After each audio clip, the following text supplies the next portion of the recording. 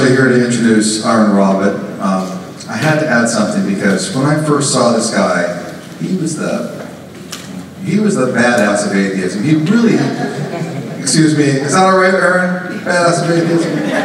He basically said it as it is. No bullshit. It was right on. Everything he said to me made sense. And he's not afraid to denounce religion. It was only 3 years ago that he started going out. The first trip that he did was invited to Darwin Day down at James Randi JREF organization, or was the conference down there? Darwin Day. But if you've ever seen him on YouTube, he's really great. And I saw him in person at the Reason Rally, which we're going to play a little clip of a little bit later. But he had fun with the Christians. There was a small crowd of Christians there with the big band. There was about 8 or 10 of them.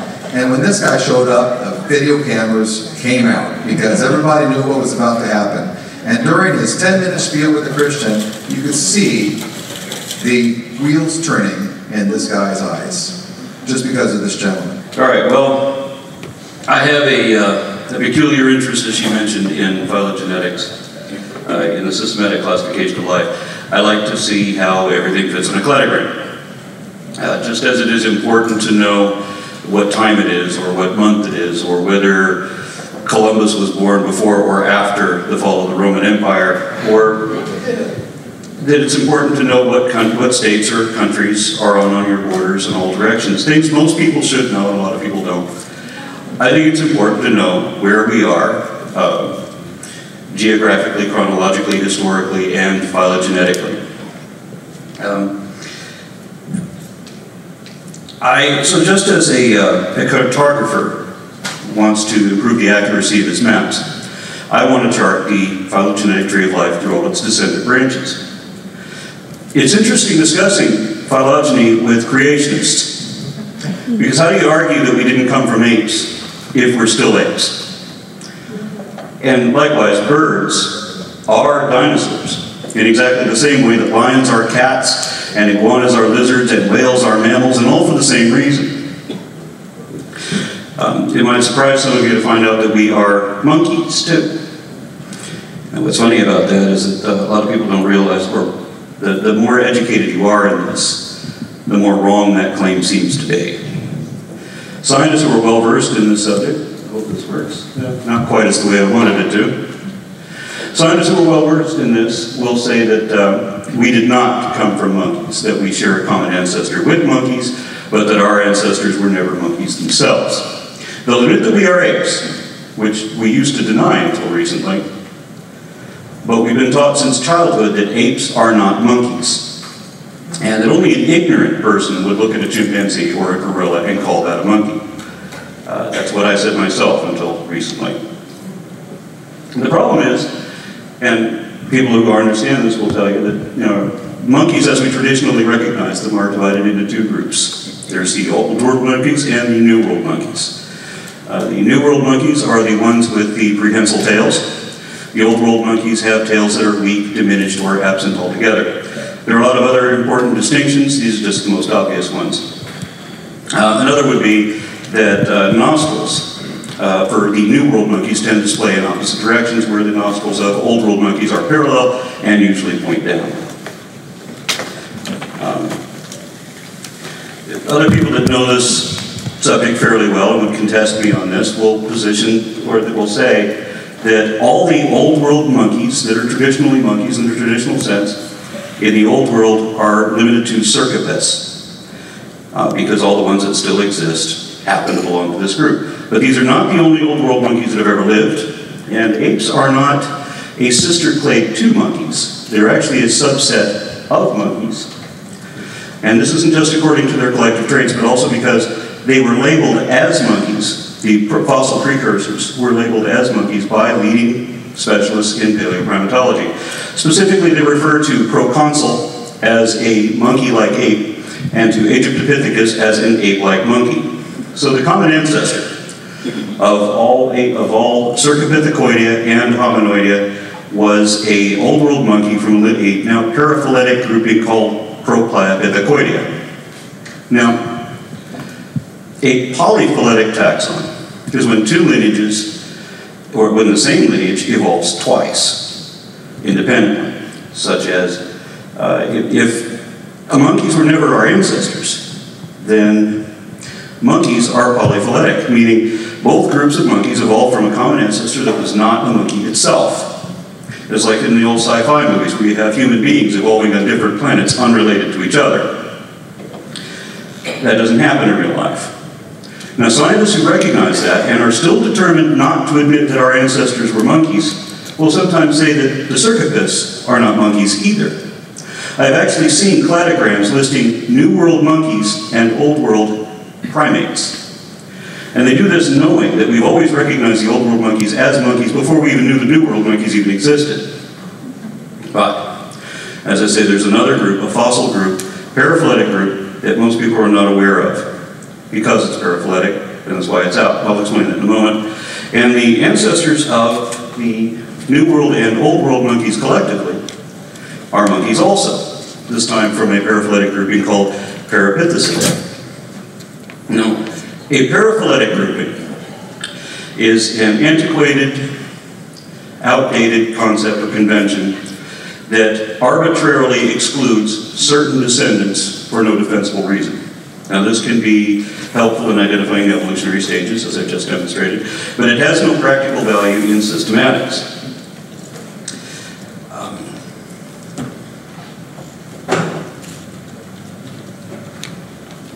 This convention implies that our ancestors stopped being monkeys the moment they became apes. And the problem is with the Linnaean definitions.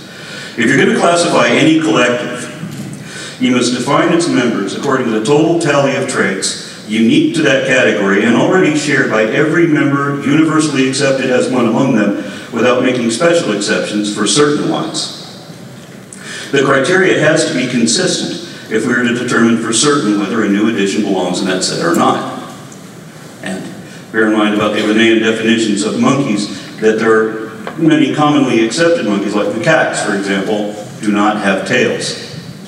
Now, it is impossible to list the characters common to all monkeys inclusively without describing people too. And this is especially so when you refine the category to any of the simian subsets in our lineage.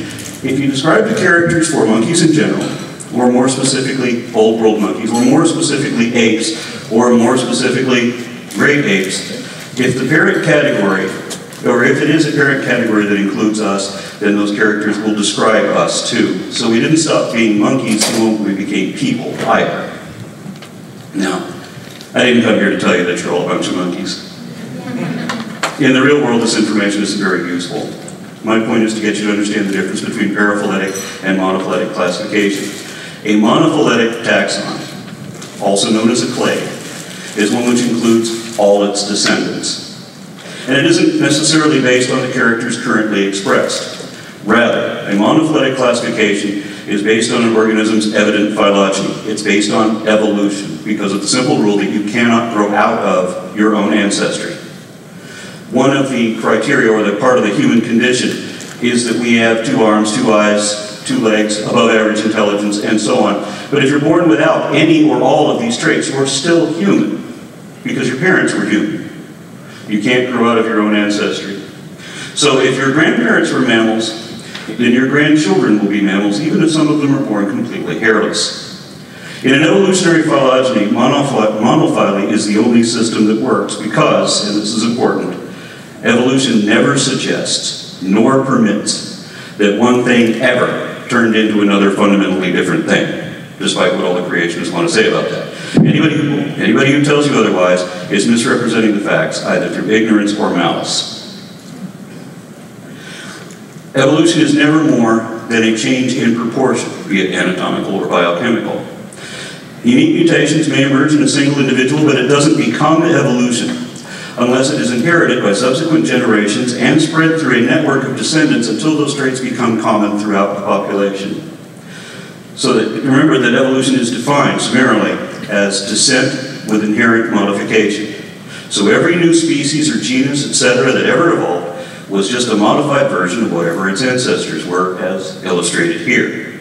So that evolution at every level was just a matter of incremental, superficial changes being slowly compiled atop successive tiers of fundamental similarities, which represent taxonomic clades.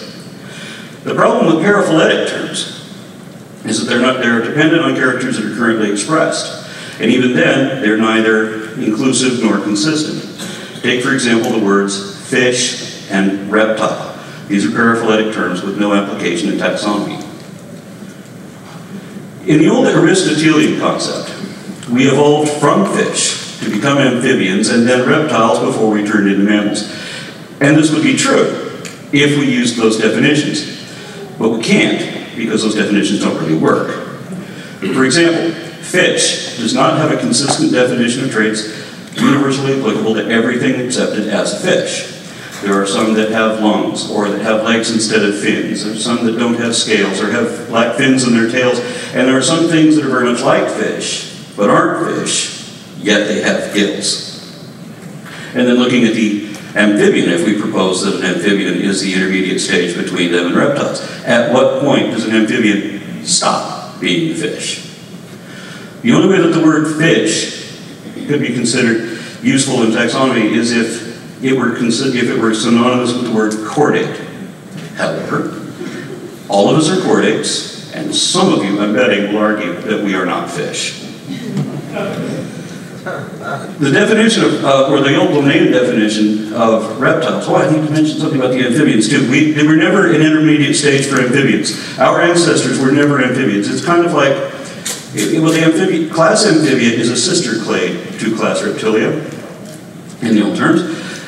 It's kind of like the order Carnivora for mammals. It includes dogs, cats, bears, hyenas, seals, weasels, and so on. There are many other animals, including reptiles, that are carnivorous, but are not members of Carnivora. They're not carnivores, and carnivore is not exclusively carnivorous either. So while the intermediate stages, and there's quite a lot of them, we've actually discovered a wealth of intermediate stages between fish and mammals in particular, but none of them were technically amphibians. They were a sister group. They branched off separately.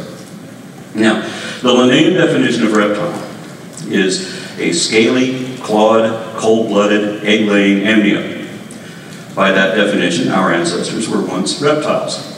But not all reptiles have scales, or claws, or arms or legs. Some of them give birth live, and some of them lead to warm-blooded descendants like mammals and dinosaurs. So we needed to have a definition that takes evolution into account because these characters change. Okay. Now, if you're going to adhere to the law of monophyletic hierarchy, then you can't define reptile as a synonym for amnio, because mammals are amniotes too, and these groups diverged very early on. Thus, it was decided that if we are to give the word reptile a meaning that is consistent with a cladistic evolutionary hierarchy, then it would be synonymous with diapsids. It no longer matters if they're four-legged or cold-blooded. The definitive characteristic is the emergence of these two temporal finessa, the holes in the skull. One of them closed again in ichthyosaurs and plesiosaurs. Doesn't matter, they're descended from those that had to. And both of them closed later on in some, though not all, birds. Now, if you're having some difficulty visualizing or conceptualizing birds as a subset of reptiles, look at it this way. Sorry, that slide doesn't. Look at that one. That one works much better. Okay, this on the top left is Dermesia limus. It means an emu mimic, and you can see the rendering without the feathers of what an emu actually is. I had one of these as a pet. This does not look like a substantial increase in genetic information to me, despite what the creationists say about the transition from dinosaurs to birds. This looks like a drastic reduction of information to me. And we now know that many of the dromaeosaurs had feathers, including Velociraptor, and how does this affect your interpretation of Jurassic Park? But remember also that herpetology is the study of reptiles, and some states actually require that you have a herpetology license in order to keep certain exotic birds. So that's just one way to look at it. Now, the reptilian class, or the diapsid class, more properly known, they are the same thing, splits into two groups, archosaurs and lepidosaurs. Today we know them as crocodilians on one side and lizards on the other, but both groups used to be a whole lot more. And I'm going to focus just on archosaurs for the moment. People often ask me why the dinosaurs all died out and everything else survived. Well, first off, the dinosaurs didn't all die out. Birds are the last remaining dinosaurs. And secondly, it's not like everything else survived. Dinosaurs represent hundreds of known species of archosaurs, but there were several other subsets of archosaurs that are all wiped out completely. Pterosaurs, for example, once hugely diverse. They're actually older than dinosaurs, probably more successful than dinosaurs in that respect, and much more diverse than this image implies. I couldn't find an image that adequately rendered the diversity of pterosaurs. We have one, for example, that they don't know if it could fly anymore because it was as big as a giraffe, apparently lived like one. Literally. So anyway, the only remaining archosaurs, apart from birds, are a handful of crocodilians.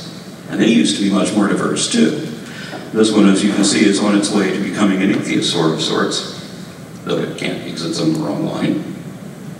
Now, what most people know about fossil paleofauna is limited to a few plastic pieces in a prehistoric playset. They have no idea of the volume of diversity that's revealed in the fossil record. There were way more genera that have gone extinct than man has ever seen alive. For example, every bird that currently exists falls into one of two groups, paleognathes and neognathes. And you can see by the paleognathes, you can guess which one. I didn't have to put the labels on. They're the ones that are reminiscent of old-fashioned dinosaurs. But there used to be a few other groups that are no longer represented at all. We only know about them through the fossil record. And curiously, this group does not include Archaeopteryx. There are many taxonomist systematists now who consider that Archaeopteryx was very close to the origin of birds, but was not ancestral to birds and should not be considered a true bird itself. Skeletally, it is more similar to a non-avian dinosaur called Coelophysis. So there goes another creationist argument about whether we had flying dinosaurs. Likewise, mammals exist. All the mammals you've ever seen fall into three classifications: eutherians, marsupials, and monotremes being the most primitive. But there used to be twice as many categories as there are now, and there are no survivors from any of these other sets.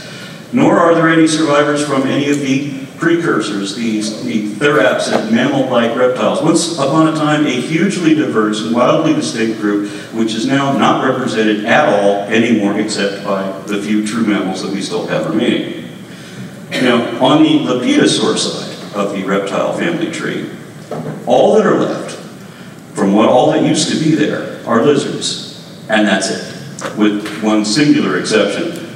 The Tuatara, the little guy over here on the right, is the last remaining sphenodon. It, just like Archaeopteryx is an almost but not quite bird, the Tuatara is an almost but not quite lizard. And snakes, in case you're wondering, actually are lizards. Not to confuse you, but there are legless lizards that are not snakes. Snakes are highly derived. As a matter of fact, they are the most derived, most diverse, the most reptilian species on the planet today, and yet the Bible calls them cursed. So from the dawn of all animals, we have the emergence of synapse and therapsids with one temporal fenestra, and the divergence of diapsids with two temporal fenestra, and we have a host of pre-reptiles, para-reptiles, called anapsids with no temporal fenestra. Now bear in mind that from the synapsids, every mammal you've ever seen and all their immediate ancestors are in that group. All the actual reptiles that have ever lived, including birds, are in the diapsid group.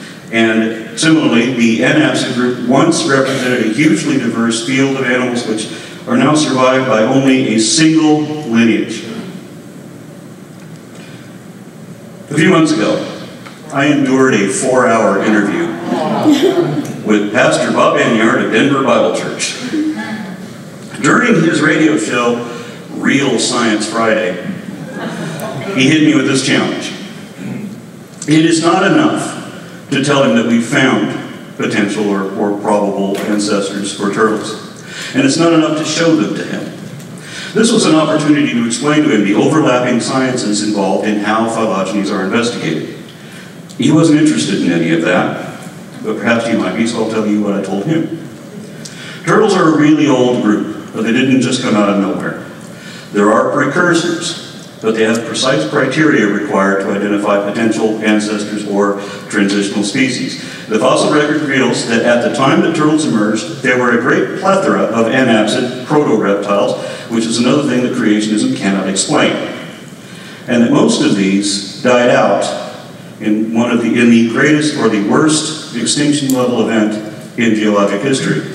Approximately 187 million years before the demise of the dinosaurs, there was another calamity called the Great Dying, in which 96% of all marine species and 70% of all terrestrial species were wiped out in a series of calamities associated with or attributed to climate change. If there is a single catalyst for this devastating conclusion, it is yet to be positively determined. But that's a speech for another time. Our ancestral turtle would have to be an earlier, more generalized anapsid, but one which shares special affinity with turtles. Fossil record reveals a number of closely allied stem groups that share these tendencies. Perhaps a periosaur that is too turtleish to deny, but which still has undifferentiated turtle characteristics, such as teeth. Real turtles don't have teeth anymore, except in movies. Apart from that, our ancestral turtle would look very much like a turtle, albeit without a shell. Or, to better identify its lineage, it would have not enough of a shell to qualify as a true turtle yet. I remember, as I said, in the 9th foundational falsehood of creationism, the anapsid clade once included turtles on the half shell, or with no shell at all. Turtle shells have two main components, the plastron and the carapace. The former is conjoined ventral plates. Such are found on the sternum and pelvis of the Permian parareptilian macroleader. In turtles, these would be fused into a keratinized matrix, a mixture of bone and shell. If that is the first testudine adaptation, then our ancestral turtle, the oldest turtle we've ever found, would be, let's see if I can remember this guy's name, Odonochelys civitaceae, the oldest turtle we ever found, and yes, he still has teeth. Now, either this animal developed the plastron first, which is possible, or it begins a new line in which they have lost the top half of the shell. The top half of the shell is made out of two layers. They're osteoderm scutes overlaid on a framework of extra wide, broad-bladed ribs. Now, both of these are dramatic adaptations, and so they likely would not have occurred simultaneously. So we're looking for an earlier anapsid that has either enveloping osteodermal armor or broad-bladed ribs. And again, the fossil record provides both. Some parasaurs and parareptilian diadectids showed a propensity for both ventral plates and enveloping osteodermal armor. If this combination is the first testudine trait, then our earliest turtle ancestor moves to Chimolachelys tenatester from about 210 million years ago. That's that one. Now, although this is obviously a turtle, it's incomplete. Its shell is very thin, the thinnest ever found. And it's consistent with an evolutionary procession and not consistent with an intelligent designer who had any idea what he was trying to make. Otherwise, he would have made that, not that. Chimolachelys is regarded as a turtle in progress because its ribs haven't fused to the shell the way they have in all other turtles known to date. Evidently, when turtle shells evolved, you have the osteodermal plates first fused to each other, and then to the spine, and then to the ribs, which hasn't yet happened in him. However, embryological development tends to parallel evolutionary development, leading to a field of science called evo-devo, which has proven to be very helpful in charting evolutionary trends. Turtle embryos broaden their ribs as the first stage of shell development. If this is the first testudine trait, then according to the most recent computer analysis of morphological traits, the closest proposed common ancestor yet known for all turtles is a not yet turtle called Eunotosaurus. Oddly enough, this animal was once dismissed from the turtle lineage because of the conviction some scientists had that turtles had to be true reptiles. The position of turtles within amniotes is said to be one of the oldest and most contentious controversies in vertebrate systematics. Genetic tests show them being closer to lizards than to crocodiles. But we don't have any of the DNA for uncontested parareptiles, and you can't triangulate their position without that. So paleontologist Tyler Lyson and his team reanalyzed a recent data set that allied turtles with the lizard Tuatara and integrated physical characteristics of earlier synapsids for physical analysis. They found that the inclusion of stem turtle, Progonochelys quinstetti, and the parareptile Unitosaurus africanus results in a single overriding morphological signal with turtles outside Diapsida. That means turtles are not true reptiles. None of these species are supposed, the way creationists would have you believe. They are all factual, and each shows concordant stages in turtle evolution. I could get into the details, but I've already bored most of you, so I'm not going to. The only contention there, even if they didn't represent turtle evolution, immediately adjacent to them is Milleretta, which also shows dermal scutes, broadening ribs, and propensity for dermal scutes all at the same time. So it may be an unresolved position as to whether turtles lie within Diapsida or basal to it, but we have all the essential characters emerging in all the closely associated taxa. So the systematists at paleos.org concur with the peer-reviewed Tree of Life project that turtles, testudines, are a eureptilian precursor to diapsids, not a subsequent subset. Now, the point I wanted to make with this talk was to give examples of evolutionary controversies, actual evolutionary controversies, scientists arguing over how evolution happened. But of course, there's no argument over if evolution happened. That hasn't been for 150 years. Most of the data I've just shown was discovered only in the last 20 or 30 years or so this was harder to explain when I was a boy. But it only gets more and more obvious. There is no reason why a god would specially create a turtle with a haphazardly conceived and incompletely constructed shell. There is no reason why a miraculous conjurer would have to make the shell out of the animal's ribs. I don't know, maybe God just likes making stuff out of ribs.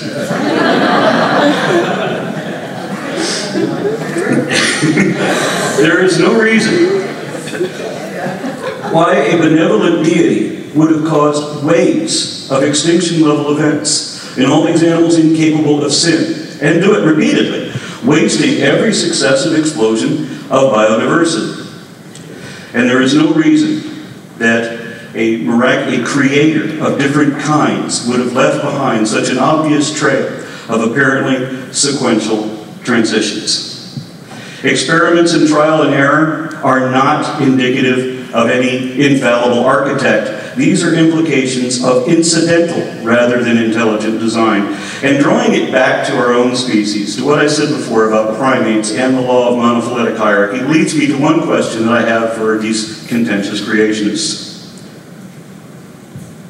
If I can get that last slide to work. If we didn't come from monkeys, then why are we still monkeys? Thank you.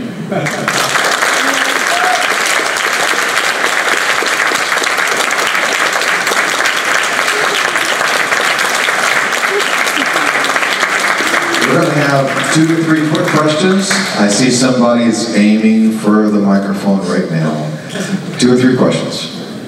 I don't know if it's easy to get back to the first slide, the circle diagram. That is a genetic, yes. Yes, we have, well, that's on Mac, I don't know. Yeah, don't laugh at me, please. Or laugh later. That chart at the beginning was it's a phylogenetic chart done by a computer using the integrated genomes of 3,000 known species. And it's just 3,000, but you see how intricate that is. And that was a computer design.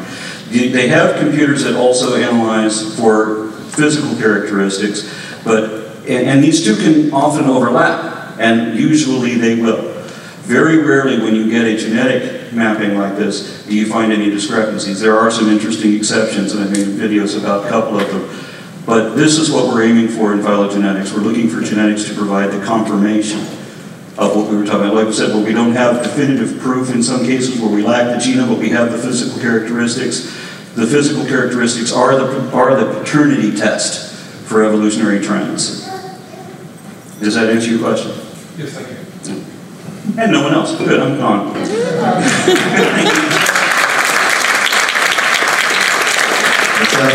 going to take about a 10-minute break and come on back. Thank you for listening to this episode of the Aaron Ra Archives podcast. This podcast was made by the Very Good Podcast Network with the permission of Aaron Ra. You can find more episodes of the Aaron Ra Archives by visiting verygoodpodcast.com/Aaron Ra. To view this content in its original form, please visit Aaron's YouTube channel at youtube.com/Aaron Ra. If you enjoy his work and would like to support Aaron, please consider becoming a patron at www.patreon.com/Aaron Ra.